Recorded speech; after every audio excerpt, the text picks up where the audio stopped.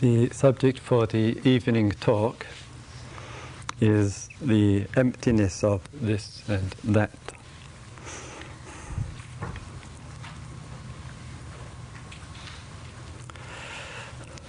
In an ordinary and everyday way, with our perceptions, we look at the world that we are experiencing and participating, and we notice and observe in countless numbers of ways that there is an ongoing relationship.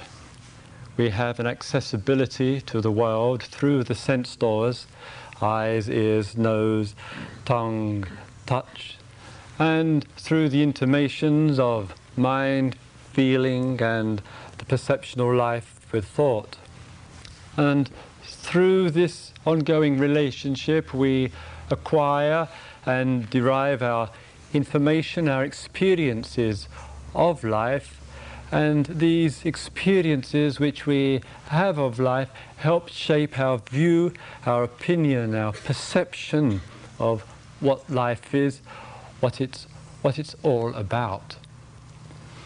And we see in this unfolding process that when we experience life and perceive life, we give consideration as a result of all of this to the construction of time. And this has been spoken about a little bit in the previous talks. And the three fields of time, namely the past, the present, and the future.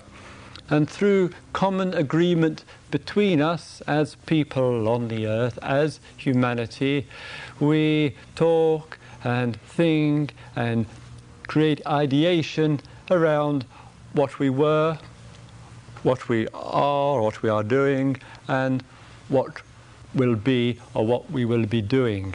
And these constructions of thoughts, ideas, and speech make up our common world, familiar to human beings wherever the same kind of language is taught anywhere on the earth. There's common conceptions of past, present, and future.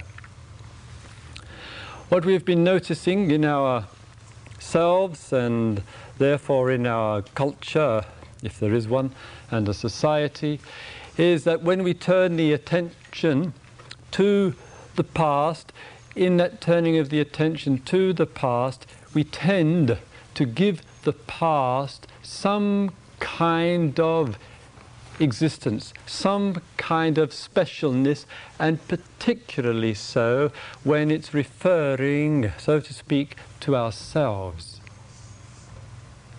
And so the common conception is when looking at our past, we think of the events and the experiences of the past, and some of that is painful in terms of the associations and memory, and then the thought out of that starts to draw conclusions. And some of the conclusions which are drawn is that we have things in the past unresolved, lacking in insight and understanding, which need from us to be penetrated, to be understood and resolved. Sometimes we begin to make special effort to help facilitate that, as it were, movement of what we think is in the past or in ourselves, to help bring that up to the surface. So a common conception that we have of ourselves, of our relationship to life, is that the past has some inherent special existence for us, and as it were, we can't move on in life until we come up to date. In other words, the old is resolved in some way or other. We continue with this belief system. We continue with this perception and this thought, and then we enter into different events and experiences in our life, and then we say to ourselves and we say to each other, there is stuff coming up. And we use words, charged words, which are an endeavour to describe what is taking place from the old, and with the experiences of my old fears, repressions, aggressions, anxieties, worries, all the negative interpretations. With that, we then form conclusions about ourselves. Oh, I've got so much to work on in myself. I've got so much deep down inside of me. And unless I get this out, unless I resolve this, then I'm always going to be a victim. I'm always going to be living in the shadow of my past.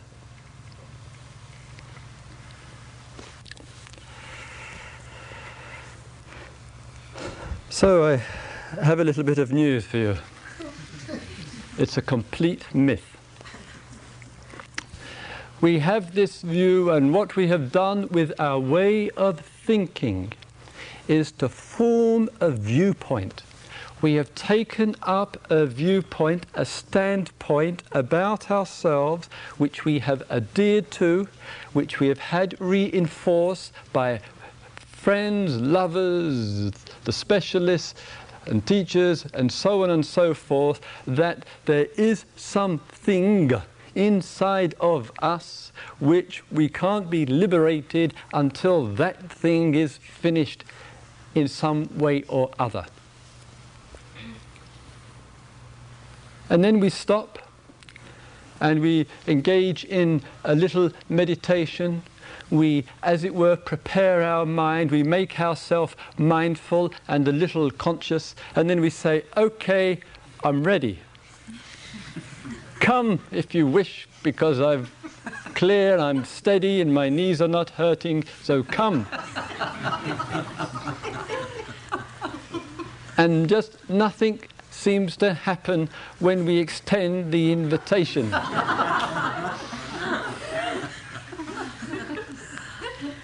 So then we tend to rationalize this and say, well, perhaps I have to make more effort. And so we put out more effort. We start striving, we're efforting. We start putting pressure on the system. And if we push hard enough, and if we push long enough, something will eventually happen. There will be some kind of explosion, some kind of catharsis, some event will take place. Then we experience this event. And then the thought comes in following this event, there you are, I knew it. We now have the proof that there is something old lying there, like just waiting, vulture-like, to zoom up and grab our consciousness and make our life miserable. And so then we perpetuate the mythology again and again, and every time we say there is something there, something to come up, we continue in this belief system.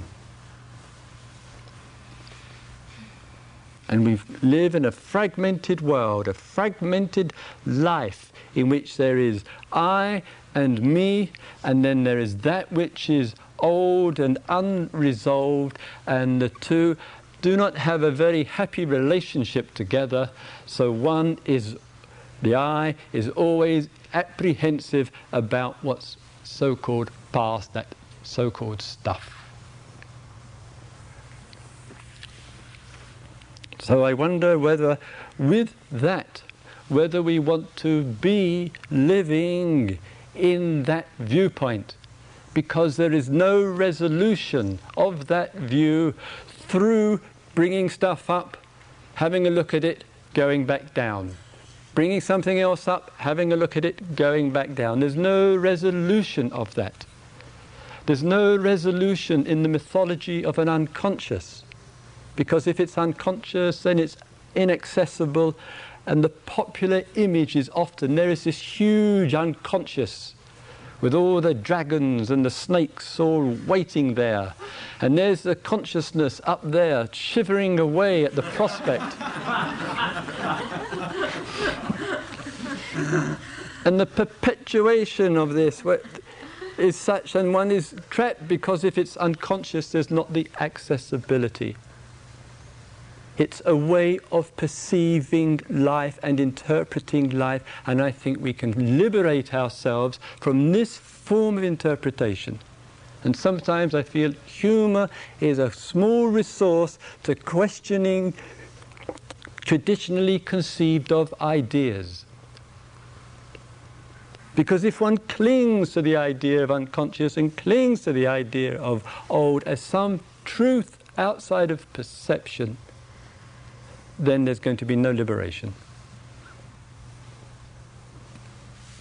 It's simply a way of interpreting, of perceiving. I don't perceive that way, and others don't perceive that way, and therefore there is no burden of yesterday or yesteryear.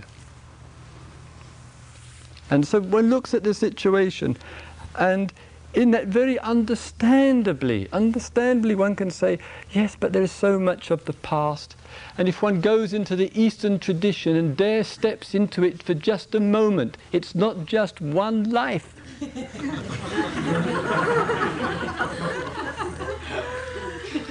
Imagining working out that lot. So in that we look at that and our relationship to the past and to the present, dare we just allow ourselves to have some doubt, not to deny the validity of, not to deny the useful, the pragmatic interpretation that could be there, but not to forget it's simply a way of perceiving and interpreting.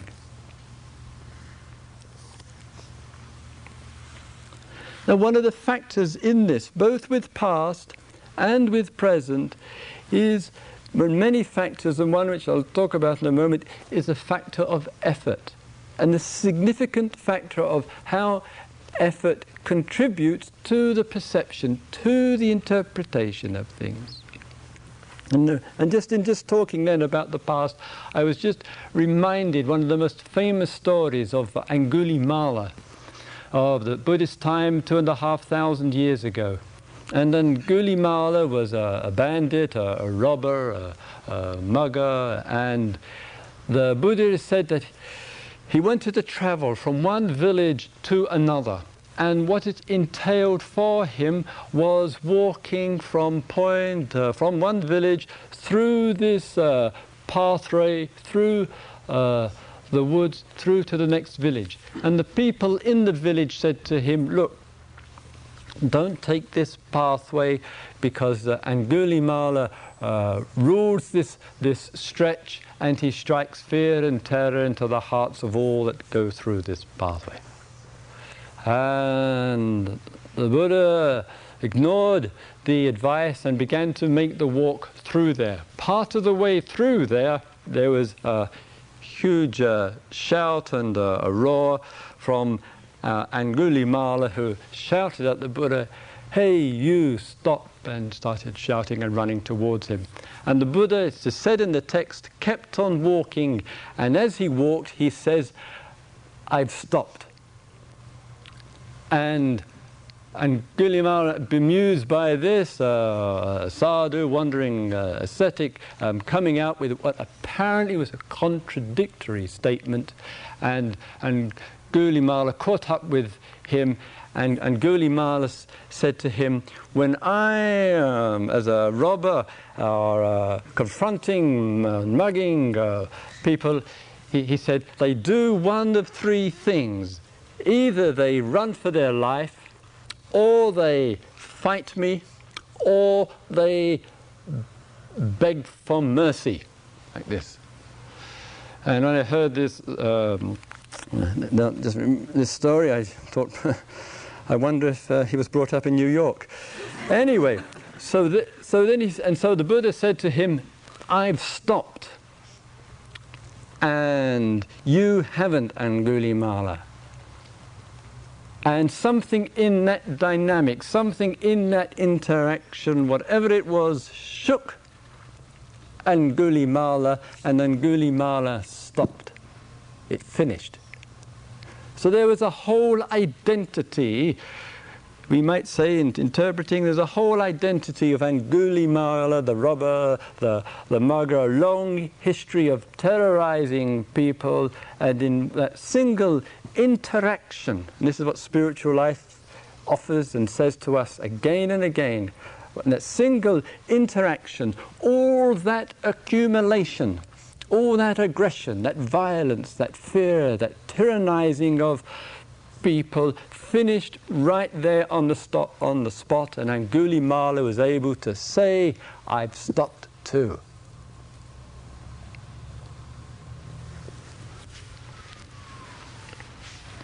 So when we are thinking in terms of quantity, when we are thinking in there is so much to work on in myself, when we are magnifying through thought and image in that way, we provide a disservice to our immediate liberation because we cherish these views. Understand? It's the cherishing of the view which is the problem. To the degree that it is cherished and upheld and maintained and believed and supported, to the degree that that's a problem. The problem is not outside of the perception, it's with the way of relating.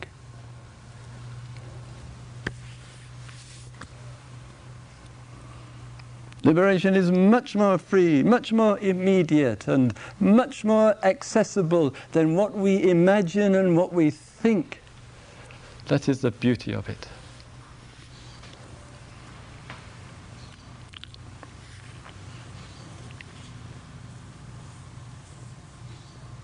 So we have spoken during the days together, we have spoken of dependent arising.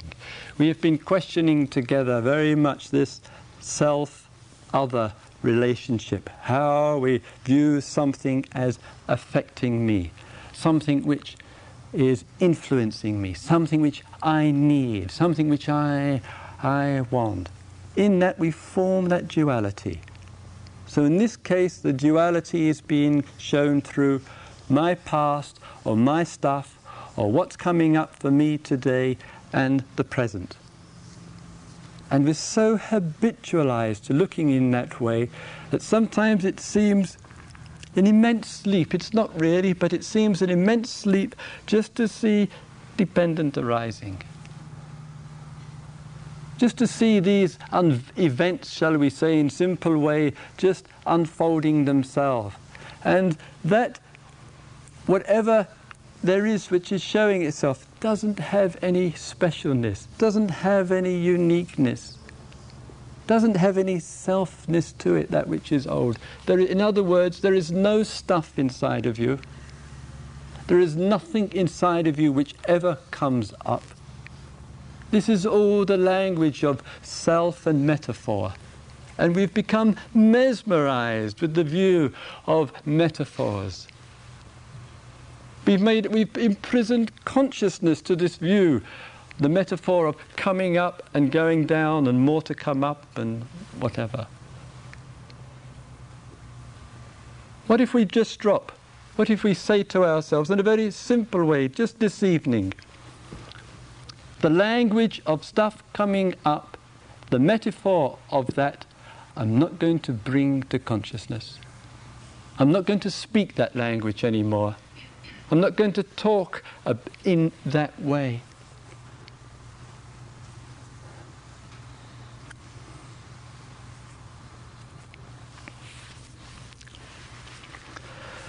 Sometimes when we look in our relationship to the world around, and that sometimes with liberation and with immediate liberation, one sees there's a kind of world in which we live, in which there are kind of forces of movement, we might say.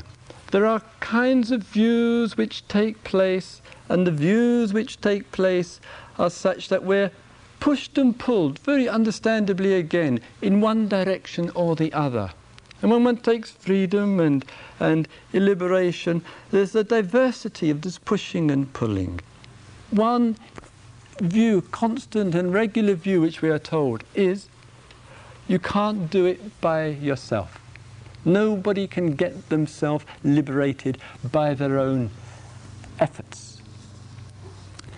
And we see there are people, men and women, who struggle for self-liberation. And in this struggle for self-liberation, one looks inside, one goes deep inside, one gives many hours, many years to deep meditative work, and yet sometimes when one stops for a moment or a few moments, it sometimes seems that liberation, immediate liberation, is as far away as it ever was. And the memory comes back of all those hours and those struggle and the efforts and the pains and the long history of that. And that impacts itself. One says, well, can I ever get myself liberated? Can these teachings, whatever they are, liberate me? And then sometimes we switch away from self as the agent of liberation. And then we begin to say, well, perhaps it can't be me. Perhaps orthodox religions, perhaps they have got it right after all. Perhaps it's other which is in fact the liberator. And so then one's attention turns to other. And other can be a contemporary figure with insight or realization or charisma or all of that or something else. Or it can be through the persona of someone of the past, or it could be through a tradition or a form or a faith or a religion or a particular book. And so sometimes we move away from the idea of self-liberation to the idea that the agent is elsewhere. It responds in another. And then there's the power of that very same movement affecting consciousness, moving consciousness. You know, and one could take anything in life and just focus on any particular in life and make it something special. Whatever it might be. There's a bell here. Let's take this. And we could look at this particular gong and this particular bell, and then we could all focus upon it for a period of time. And then one of us can come along and go like this, preferably wearing some religious uniform.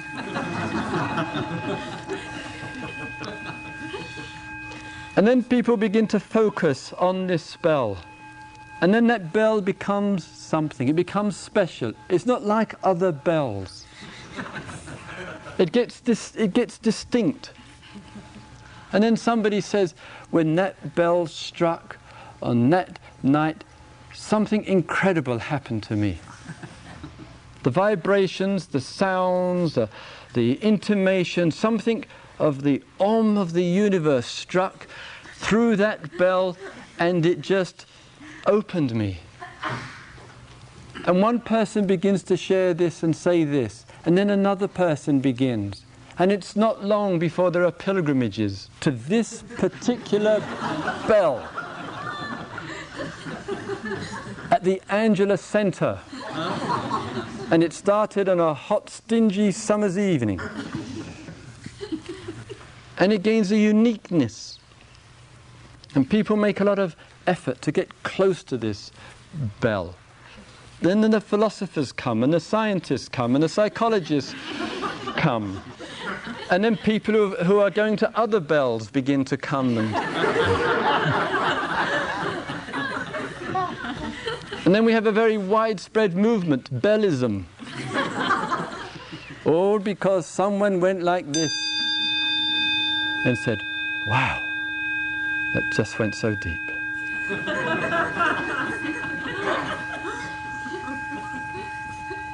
And in a way, and this is only a mild exaggeration.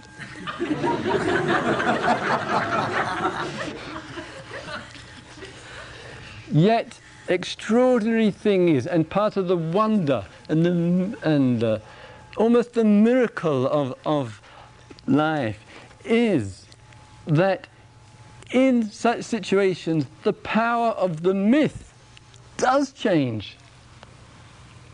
There may not be anything else but the effort and the attention and the devotion and the awareness and the focus and the single-pointedness, and all of that in relationship to that, even if that is no different as it is from any other bell or any other situation in this world. When it becomes something through the power of effort and focus and will and attention and devotion, it does change. It's an extraordinary thing that the myth changes the fact. This is a wonder of life, isn't it? So sometimes we are told in our relationship to life, go to other. Move with other. And we then begin to think that it's not I that can do this. Then we begin to think it's that. That changes me. That transforms me. That made such a difference to my life. And when we have that, then we have what's not that. And we start excluding. We start comparing. We start judging. And self is in bondage to that which seems to have been a vehicle for change and transformation.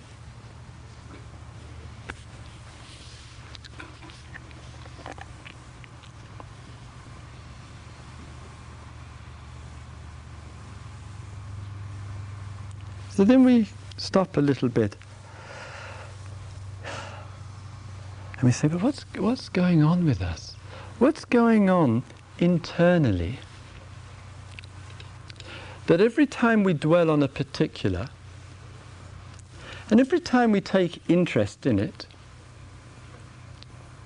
and every time we focus, and every time we apply some effort, and every time we get involved in that, even with the best of purposes and the purest of purposes which may be there, somehow or other, self is born, I is born, and that which I have been focusing on begins to matter. And it begins to matter in a way that it matters more than anything else. Everything else, well, not mostly everything else, can seem to be empty of any inherent existence, any self-existence, except that which I focus on. So what I focus on gains a self-existence, a self-other existence. I didn't care about the tropical rainforests until I began to focus on them. And when I began to focus on them, they began to matter for people and planet. I didn't care about what happened down the street very much because it didn't concern me. I was just concerned with what I'm focused upon, which is my family and my children and my parents and my partner. I didn't concern myself with what's going on in India because that was so far away. I didn't have to focus on that, so it didn't matter. So there's something that goes on with us, that when we focus and when we establish a focus on whatever, including meditation, including the here and now, including the Buddha, whatever it might be, when we focus, the focusing coupled with the effort begins to make that something. It begins to matter.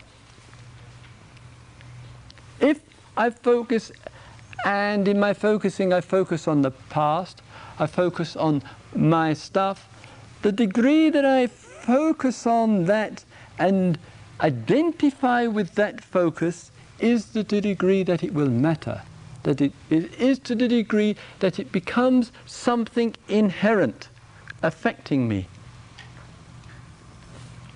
So the very description, the focus and the very description which takes place makes the package,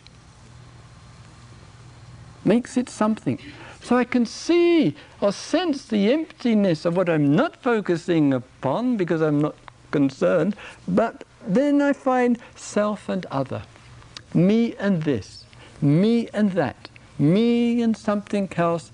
And I look around, I see all human beings seem to be like this. Every sentence, every word, it seems, reinforces self another. How can I discover the emptiness of this and that self and other? What does it mean to be immediately liberated?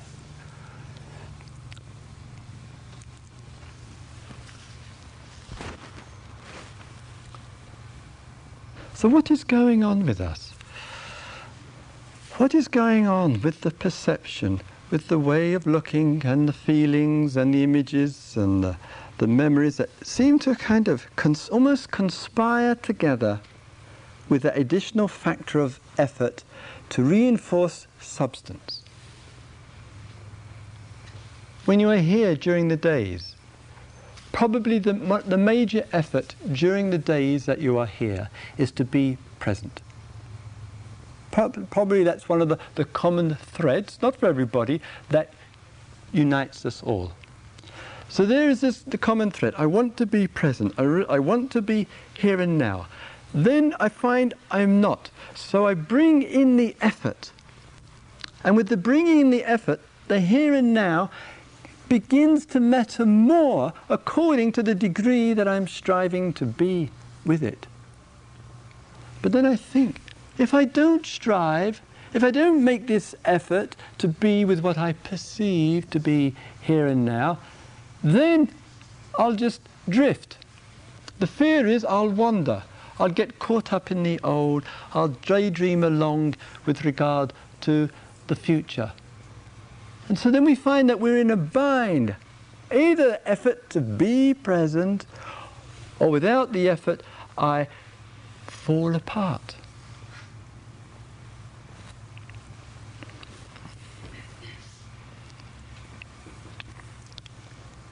And then sometimes that changes as well.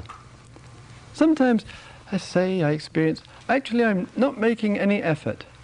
I'm feeling relaxed. I'm experiencing states of calmness. I'm feeling very comfortable with the group, comfortable with the situation, comfortable with myself. And it is quite effortless in those times.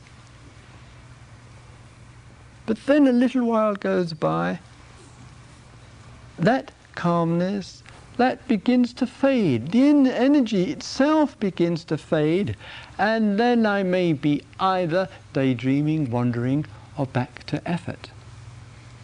But all of it, choiceless, efforting, or daydreaming, it's related to the significance I give to here and now as something inherent. Something special, something like that.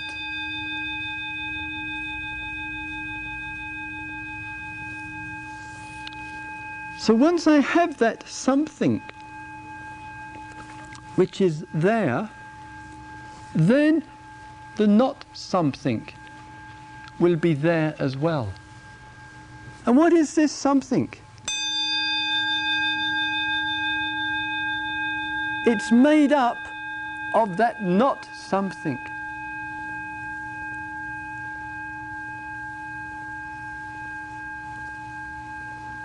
Understand? I give it something. I make it something special. I separate it from all of its supportive factors and conditionings. And my efforting and my work on this makes it something. In order for this to be something, it requires the totality of not something. It requires all else. Where did the material come from? Where did this come from? Where did this material come from? It requires all which is not this for this.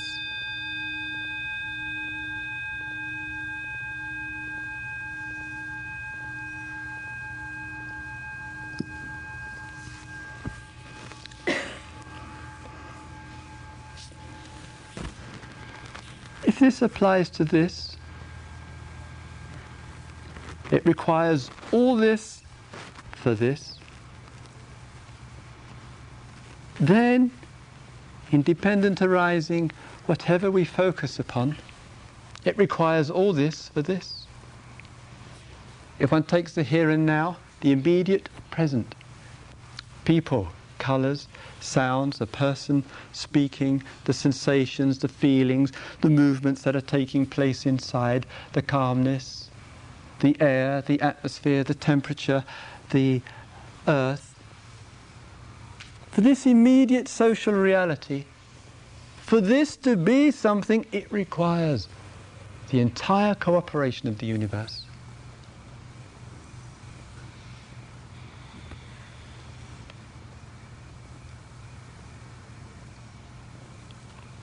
So, in a wonderful way, in a rather mysterious and rather magical way, this is the revelation of all else.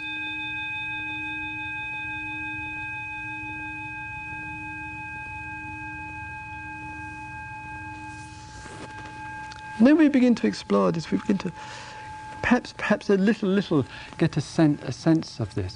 Then we say, yes, but self-other keeps arising.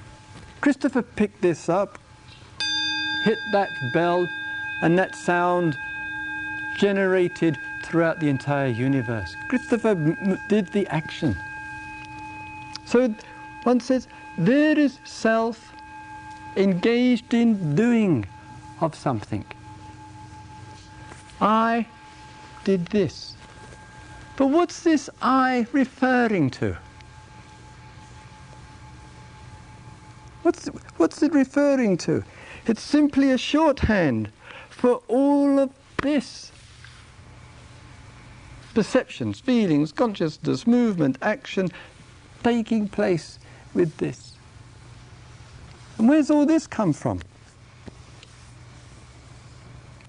Did I create this situation? Did you create this situation?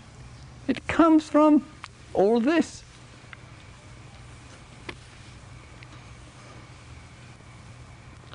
So sometimes we say, and we hear this a lot, I hear this in the groups a lot, and the one-to-one, a person will say, what is practice? I will ask sometimes, what is practice? And there can be a whole variety of different response of what is practice? What is meditation? And a common one is to end I, to see the end of self, to see the destruction of self, to blow apart self, to somehow, detonate it into the void, so that there'll be at least a moment of clear seeing before it comes rushing back with a vengeance. And one hears the stories. The stories being, before I was like this.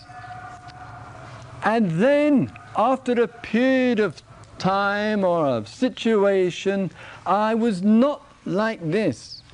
And sometimes even more ambitiously, I was not. And one hears this taking place, going from I was to I was not. And then one says, this must be what the teachings of liberation are. The teachings of liberation must mean the end of I.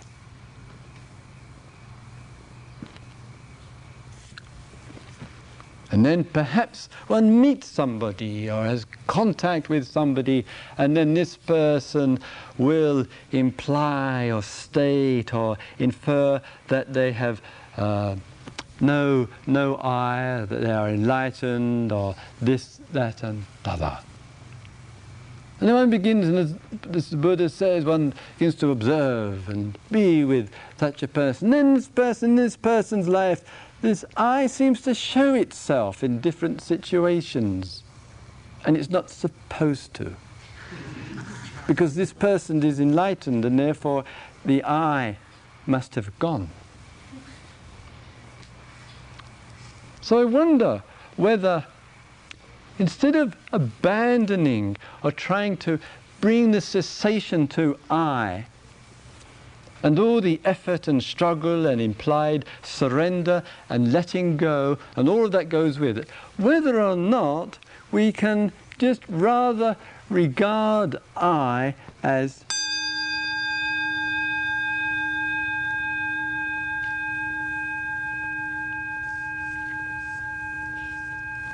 in other words, when we see this I, this experience, this event which is dependently arising, it arises just as dependently as that sound that emerges from the bell.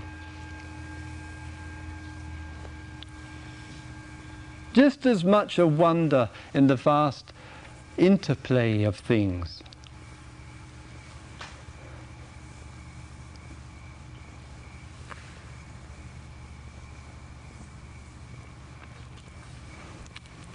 So, when we begin to question and look into for immediate accessibility, immediate awakening, perhaps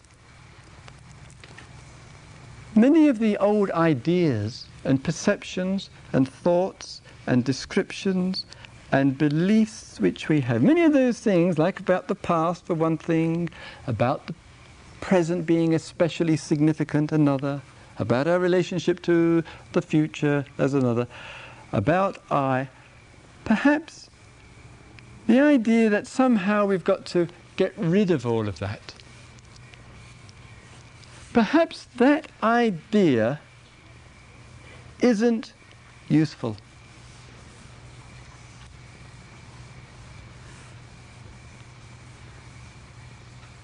Perhaps we don't have to think in terms of getting rid of anything.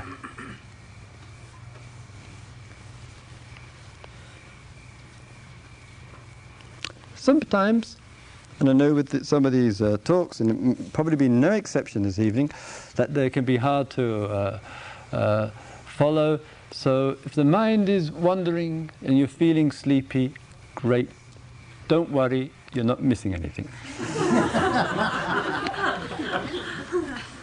So sometimes we look in our relationship to the world and we imagine there is something. And we think of it spiritually, something about me. So if we take it from a standpoint of heartfulness, standpoint of our inner feeling life, we might say, if I am to discover emptiness, genuine discovery of emptiness, then I have to surrender. I have to let go. I just have to let go of holding. It's that kind of heartfulness, and I mean a deep reverential heartfulness, in which in our relationship to life, what we see is, I have taken from this vastness of dependent arising, I have taken and I have begun to call this mine, or this me. I have taken out through thought and through perception, out of this vastness, and I said, me, me, me, me, mine, mine, mine. And sometimes we sense that, we feel what we've done and the conflict and the misery and the lack of liberation in that. And then with heartfulness we say, not to a God, not to a deity, not to a tradition, not to a guru, we say unconditionally, I give it all back. That's what heartfulness is. I give it all back, all of this. It doesn't belong to me. It's not mine. It's not I. It's in the vastness of it all. And I offer it back to the vastness. And heartfulness can make that expression. Not just of the physical and the mental and the feelings and the perceptions, but also every penny that one has, every so-called possession that one has, everything that one holds, one just says heartfully, I give it all back.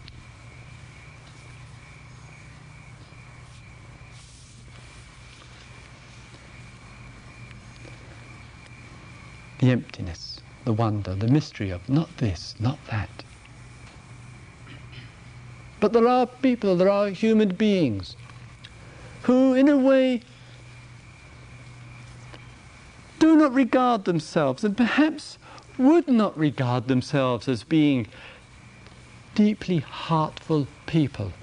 There are beings who are in the diversity, who we would say tend to reflect, tend to be more thinking types, who we don't consider to be heartful types. And then are we going to say it's only the heartful person that can be liberated? Are we going to say it's the only the person who can surrender, only the person who can with the heart abandon all and give it all back? Because if that's the case, then it would mean that a great range of people who are not there yet still kind and caring and thoughtful, thinking people would be denied that because they would not be or considered a type of heartfulness, and making that the means.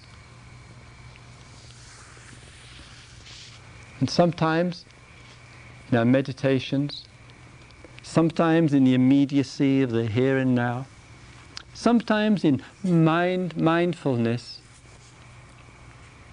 and all the events that are unfolding and being revealed in mindfulness, it's rather with mindfulness, it's not so much perhaps the offering and the giving back and the genuine surrender to all that is called fast, but rather there's that understanding immediate that it was not one's in the first place to give back. That there's in the question of having to offer and surrender and heartfully give something back, because there's the realization that one never owned in the first place in order to give it back later. So I say, no matter what the personality type, I say no matter where the person is, thinking person, feeling person, perceiving person, whether the person's history is tragic in its painfulness for so-called self and other, I don't think there is a single impediment to immediate liberation. Not of the past, not of the present personality mode, not of the way of being. It's immediately accessible. There is no hindrance to it, just like the sun. It only knows one nature, and that is to shine. It never goes out. It's always shining. Clouds make no difference.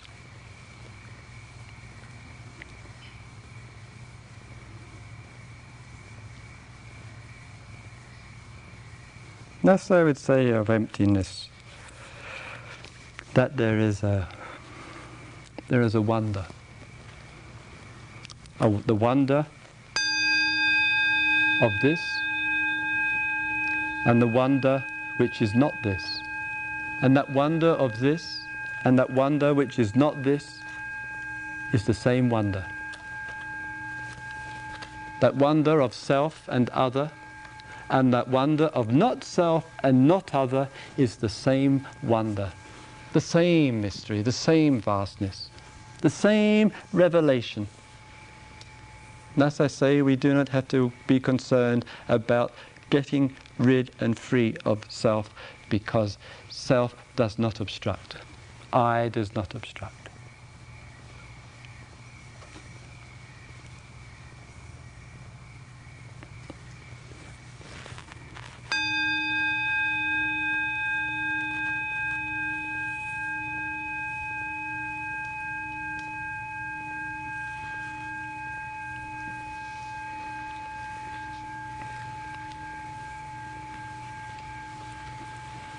May all beings live in peace.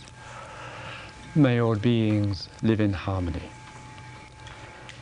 May all beings live in peace and harmony.